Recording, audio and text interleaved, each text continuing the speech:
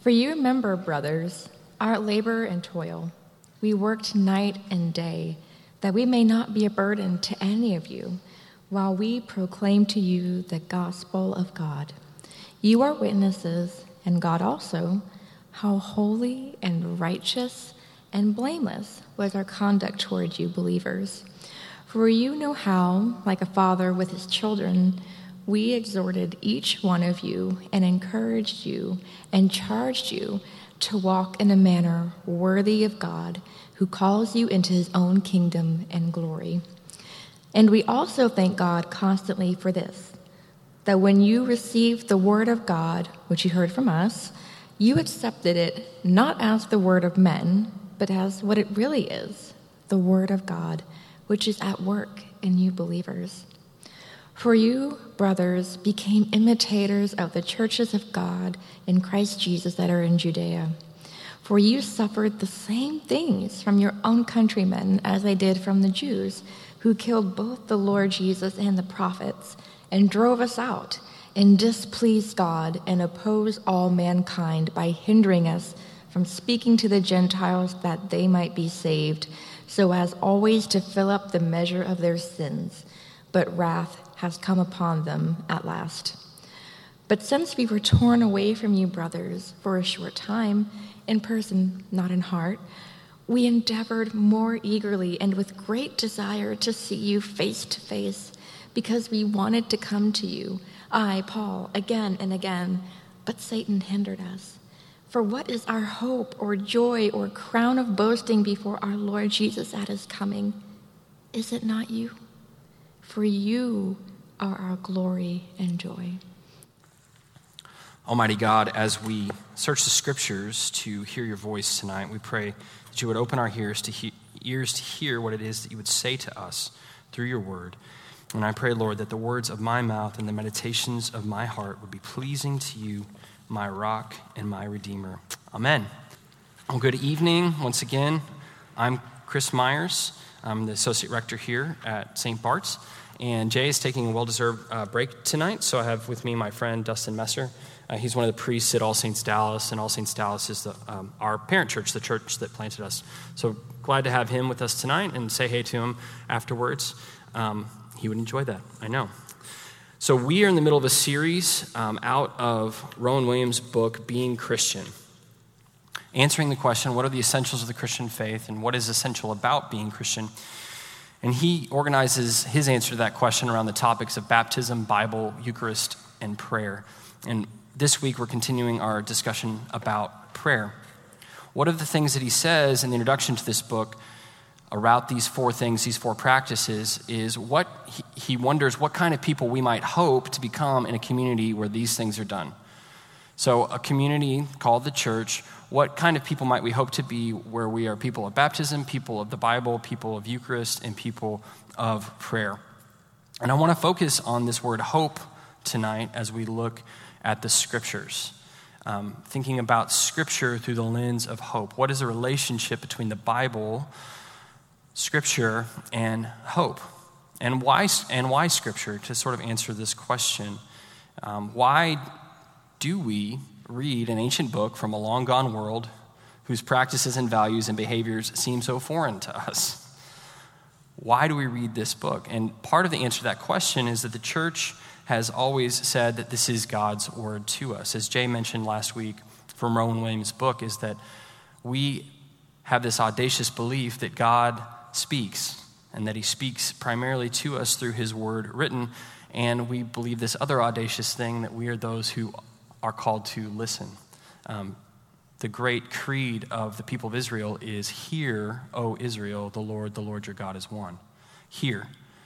We're meant to be people who hear, meant to be people who listen. So the church has said that the scriptures are those things that we read, learn, mark, and inwardly digest because it is God's word written. Jesus is God's word incarnate. The scriptures are God's word written. That's how the Anglican Catechism put it. And it is the primary means by which God speaks to his people. But if we're meant to listen, what is it that we're meant to listen for? What are we listening for when we listen to God's voice in the scriptures? And I want to read this quote. It's kind of weird. It's a little bit hard to follow, but it's going to be very important for us. This is from a strange book called Staying with the Trouble by someone named Donna Haraway. And she says, it matters what ideas we use to think other ideas with. Okay, I'm just going to pause there. It matters what ideas we use to think other ideas with. It matters what matters we use to think over matters with. It matters what stories we tell to tell other stories with.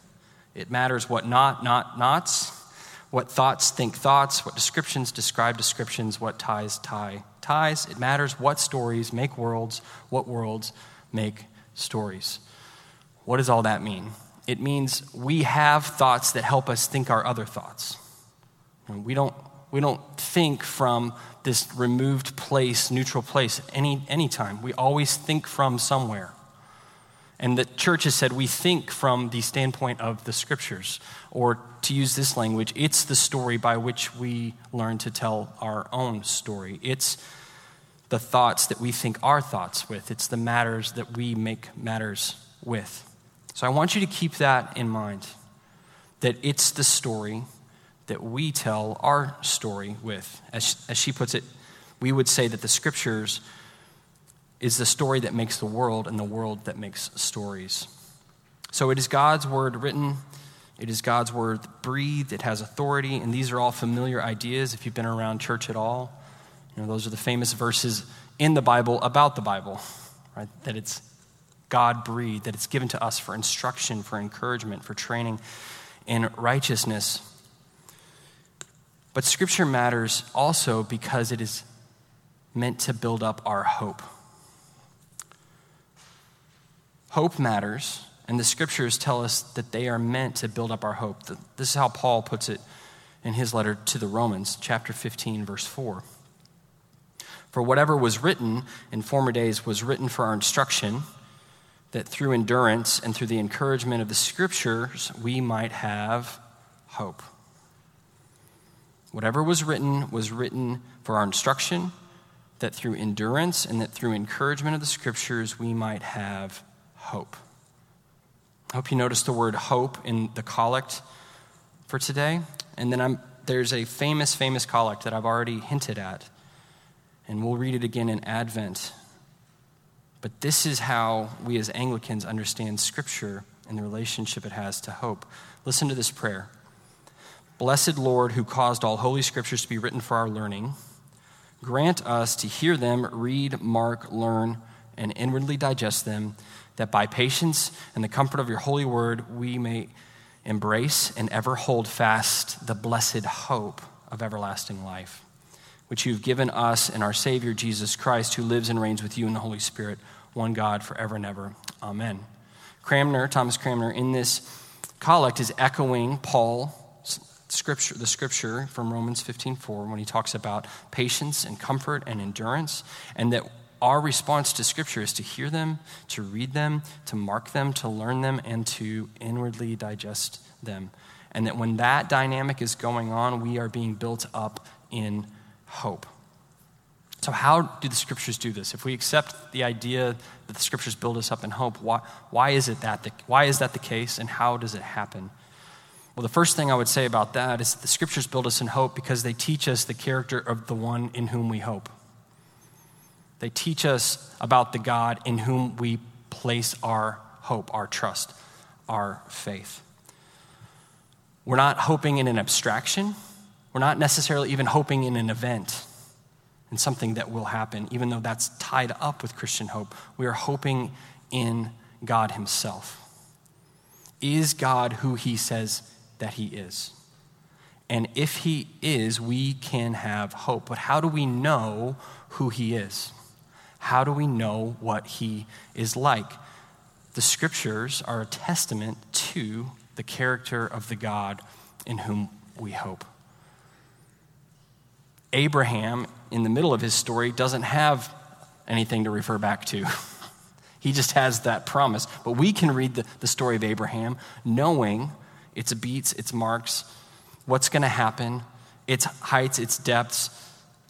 And we can see that, God did for Abraham what he said he would do for Abraham.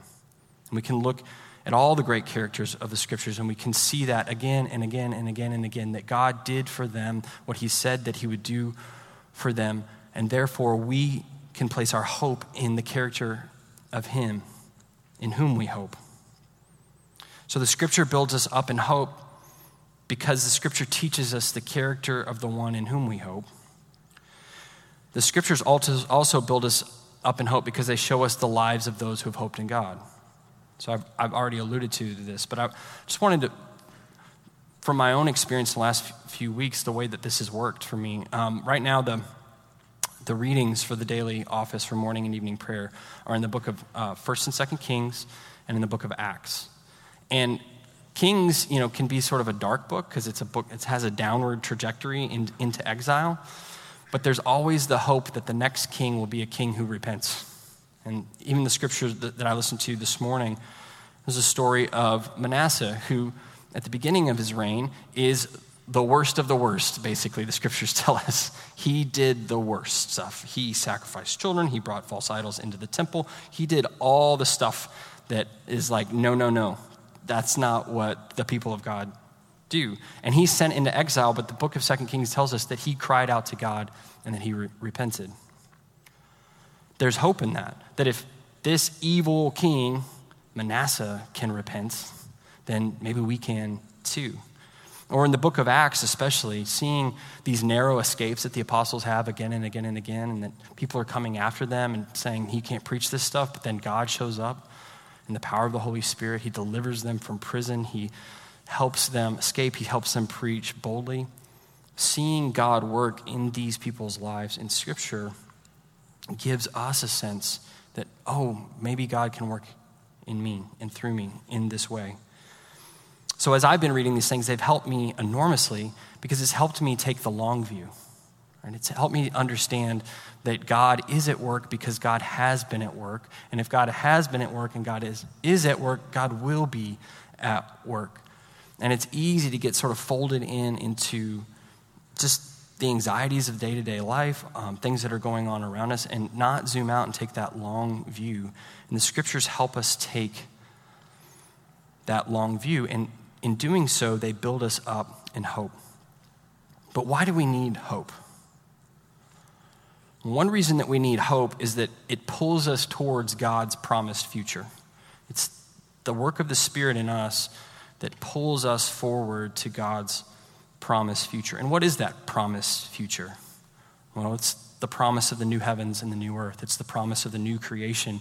It's the promise of a temple garden where God will rule and reign forever and there will be no darkness because he will be light and every tear will be wiped away. That is the fullness of Christian hope that we are pulled towards. The fullness of Christian hope that we are pulled towards is what we say in the Creed. I believe in the resurrection of the dead and the life of the world to come. Our hope is tied up with the promise of resurrection. Our hope is tied up that God will do for us what he did for his son, raising him up from the grave.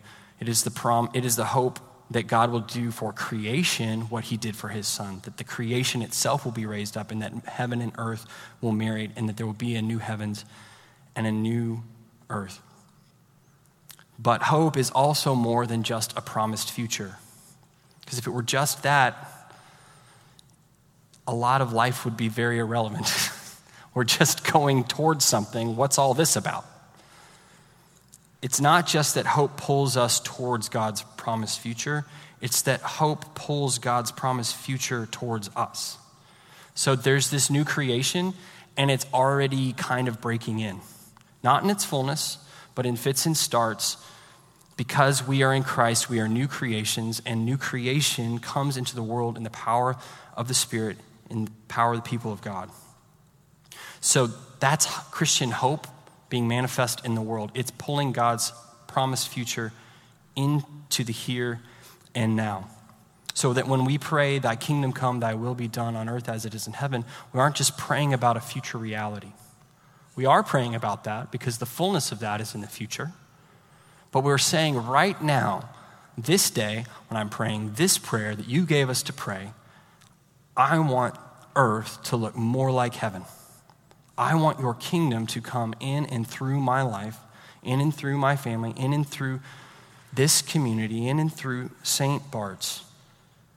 So it's not just praying for, hoping in, or praying for a future reality. It's praying for and hoping in that future reality breaking in, even now, in the power of the Spirit. Because what Paul also tells us in Romans 15 is that hope is something that the Spirit is doing in us. When what he prays for the church in Rome is this, and I'm going to pray it over you tonight as the blessing. May the God of hope fill you with all joy and peace in believing, so that by the power of the Holy Spirit, you may abound in hope. It's the Spirit working in and through us that makes us people of hope.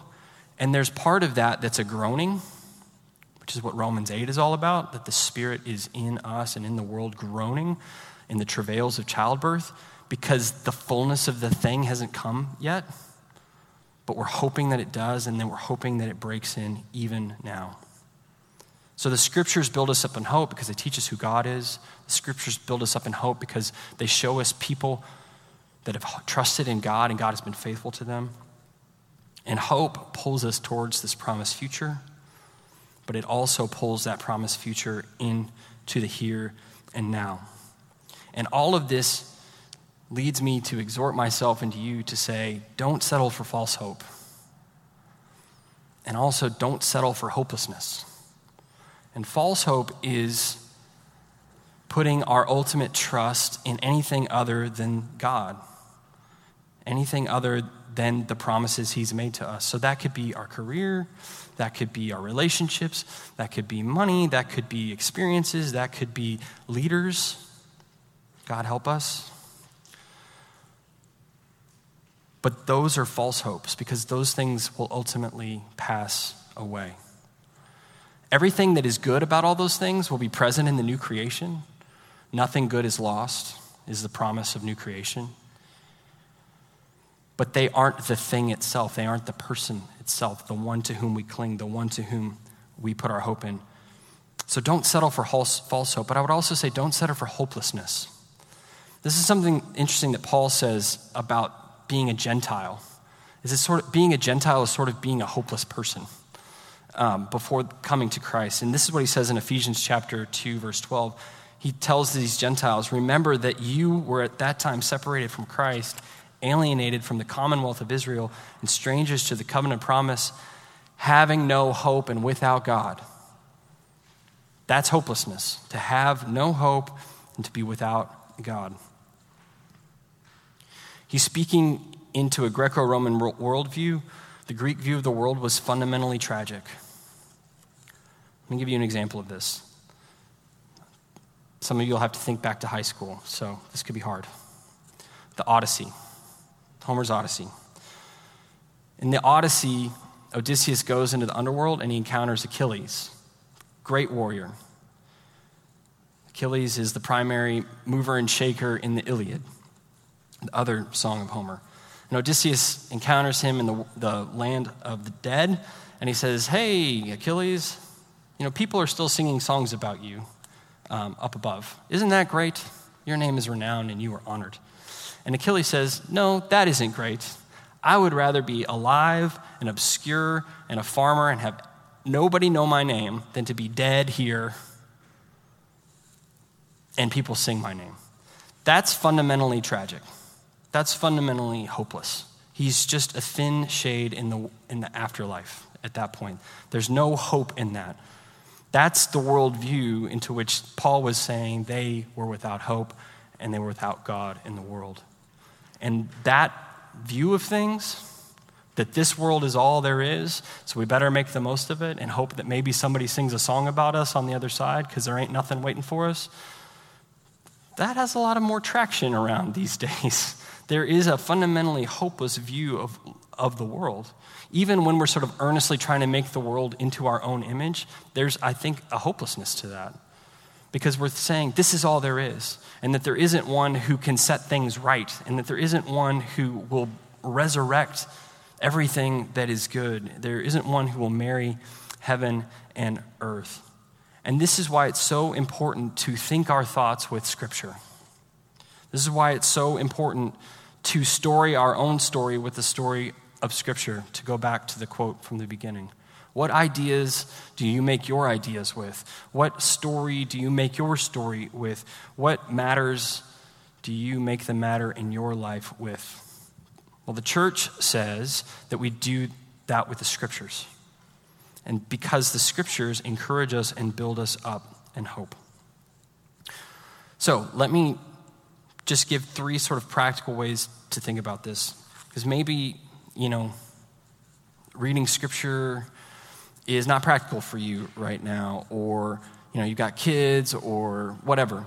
I would really commend listening to the scriptures. And there's lots of free ways to do this. You can get the YouVersion Bible app, and there's Bible plans on there where you can just read the scriptures. They have them read to you. This is something that just becoming Anglican has become more and more important to me, because I want to hear the word of God read to me, not just study it. Studying it's important, and it's obviously something that I enjoy doing. It's obviously something that's a big part of my job. But that posture of putting myself over the scriptures isn't always, I can't be the only posture that I have towards the scriptures. I have to put the scriptures over myself. And when I'm listening and when I'm opening up myself to them, hearing them is a way to do that.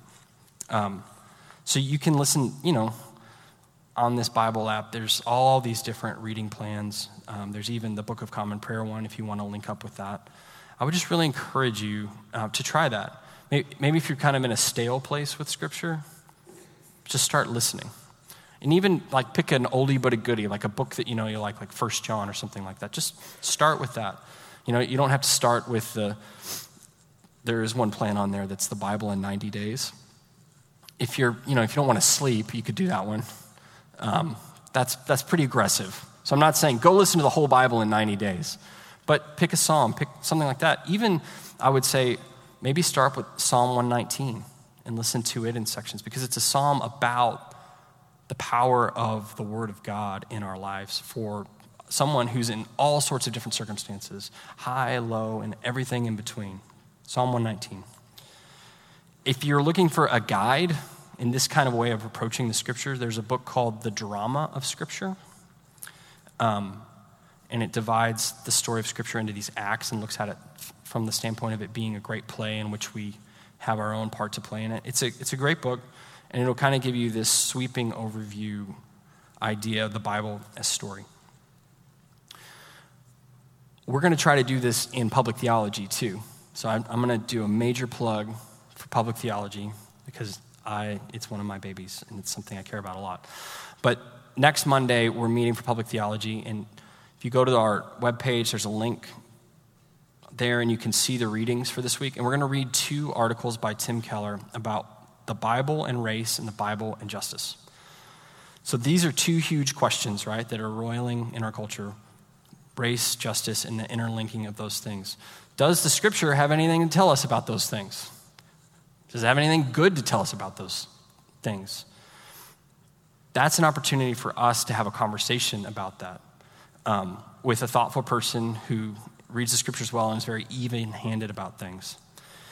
So the scriptures build us up in hope. They encourage us. They show us the character of the one in whom we hope. And we have to avail ourselves of them. And I know different people have different relationships with scripture, and it can be a stumbling block sometimes. And if you just have a complete block with that, I'd love to meet and talk about that, because I get it. Maybe you've been beat up by the Bible. Maybe it's been used as a weapon against you, and it's the last place that you're going to go to look for hope. So if that's your story, I would love to talk to you about that. But I do want to remind us that ultimately our hope is not necessarily in an event or not in a thing. It's in a person. And do we trust the character of that person? And do we trust that Jesus Christ himself shows us the Father? Do we trust that when Jesus says, if you've seen me, you've seen the Father, that we've actually seen the character of God? And if we do, and if we say yes to that, then we can be built up in hope. And I want to end with this verse. It's one of my favorite verses, and I think it just succinctly encapsulates this idea that we hope in a person, not in an event, not in a thing, not in anything like that. And this is Paul's great exclamation, Christ in me, the hope of glory. Not